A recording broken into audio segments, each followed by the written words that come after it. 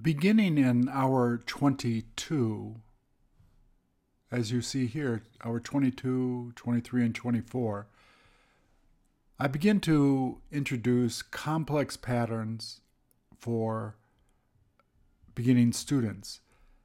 Complex pattern simply is when you join two sentences together, and there's many variations of this. Here are the most common that we first begin to study. When she was there, while she was there, before she was there, after she was there, every time she was there, since she was there, until she was there, at the time she was there, the last time she was there. The S simply means a sentence, and you join another sentence onto this. When she studied, she felt tired. Every time she studies, she feels tired. The next time I meet her, I want to buy her dinner. So complex patterns join two sentences very simply. And the most common ones among them here that you see have some variations that sound good, and you will hear from the native speaker. By far, the most commonly used patterns are these. However, you are going to hear these variations. In the beginning, I don't confuse students with these variations. We start and we get accustomed to these and the other ones that we study in hours 22, 23, and 24. And then when they become totally comfortable, then I can mention these little variations here.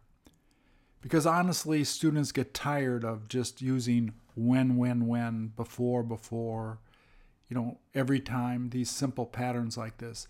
There are other variations that you find here. So,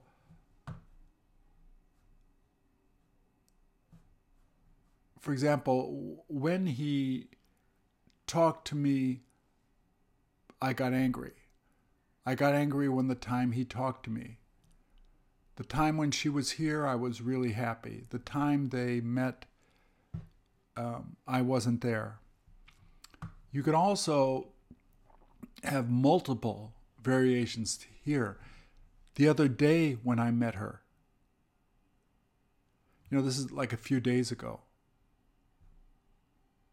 So you're being more specific than with just a when. Or Tuesday when we went out, we ate Japanese food.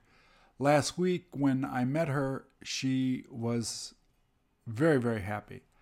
October when we took a vacation, we went to Belize. In 1988 when they came here, I met them the first time. So these are variations. Once again, the beginning student doesn't need to know these because you don't want to overwhelm them with variations. You want to show them first what is commonly used, 85% of the time, what they're going to hear. But once they begin speaking and they get tired of using before, they can widen their repertoire or their palette of patterns they use to these. And they all sound natural. During the time I was with her, she was extremely happy. The time while he was here, he studied very hard. Now, you also have these variations here.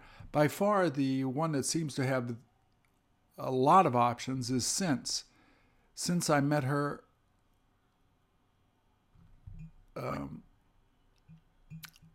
I got sick. Since they lived in Japan, they really began liking to eat Japanese food. From when they lived there, they loved going to the beach. But these are other ways to say it. And as you see, a key denominator here, a key section here is look how the time is used in all of them. I won't give examples of each of them, but you can make them up yourself. Do you see how the time comes out all like this? The time, the time, the time. So these are variations. Once a student gets really comfortable with these and wants to feel that he wants to use more to widen the ability of being able to talk, then he can begin to move on to some of these variations. In the beginning, if you learn it all at once, it is terribly confusing. But the more you speak and the more you become comfortable with the languages, people want to see variations. And once you begin to use these, you'll begin to hear the native speaker use them, whereas before you didn't quite pick up when they were using them or not. But they are indeed equal patterns, interchangeable, and it will help you sound natural. Where can you find this? You can go to my website, and if you go to hour 24, because 22, 23, and 24 is where I begin to introduce these patterns. If you go to 24, if you go here, you're going to see this video you're looking at now. And if you go here and tap on this, you're going to find the printout which we referenced here. And you can simply print it out for free. Thank you.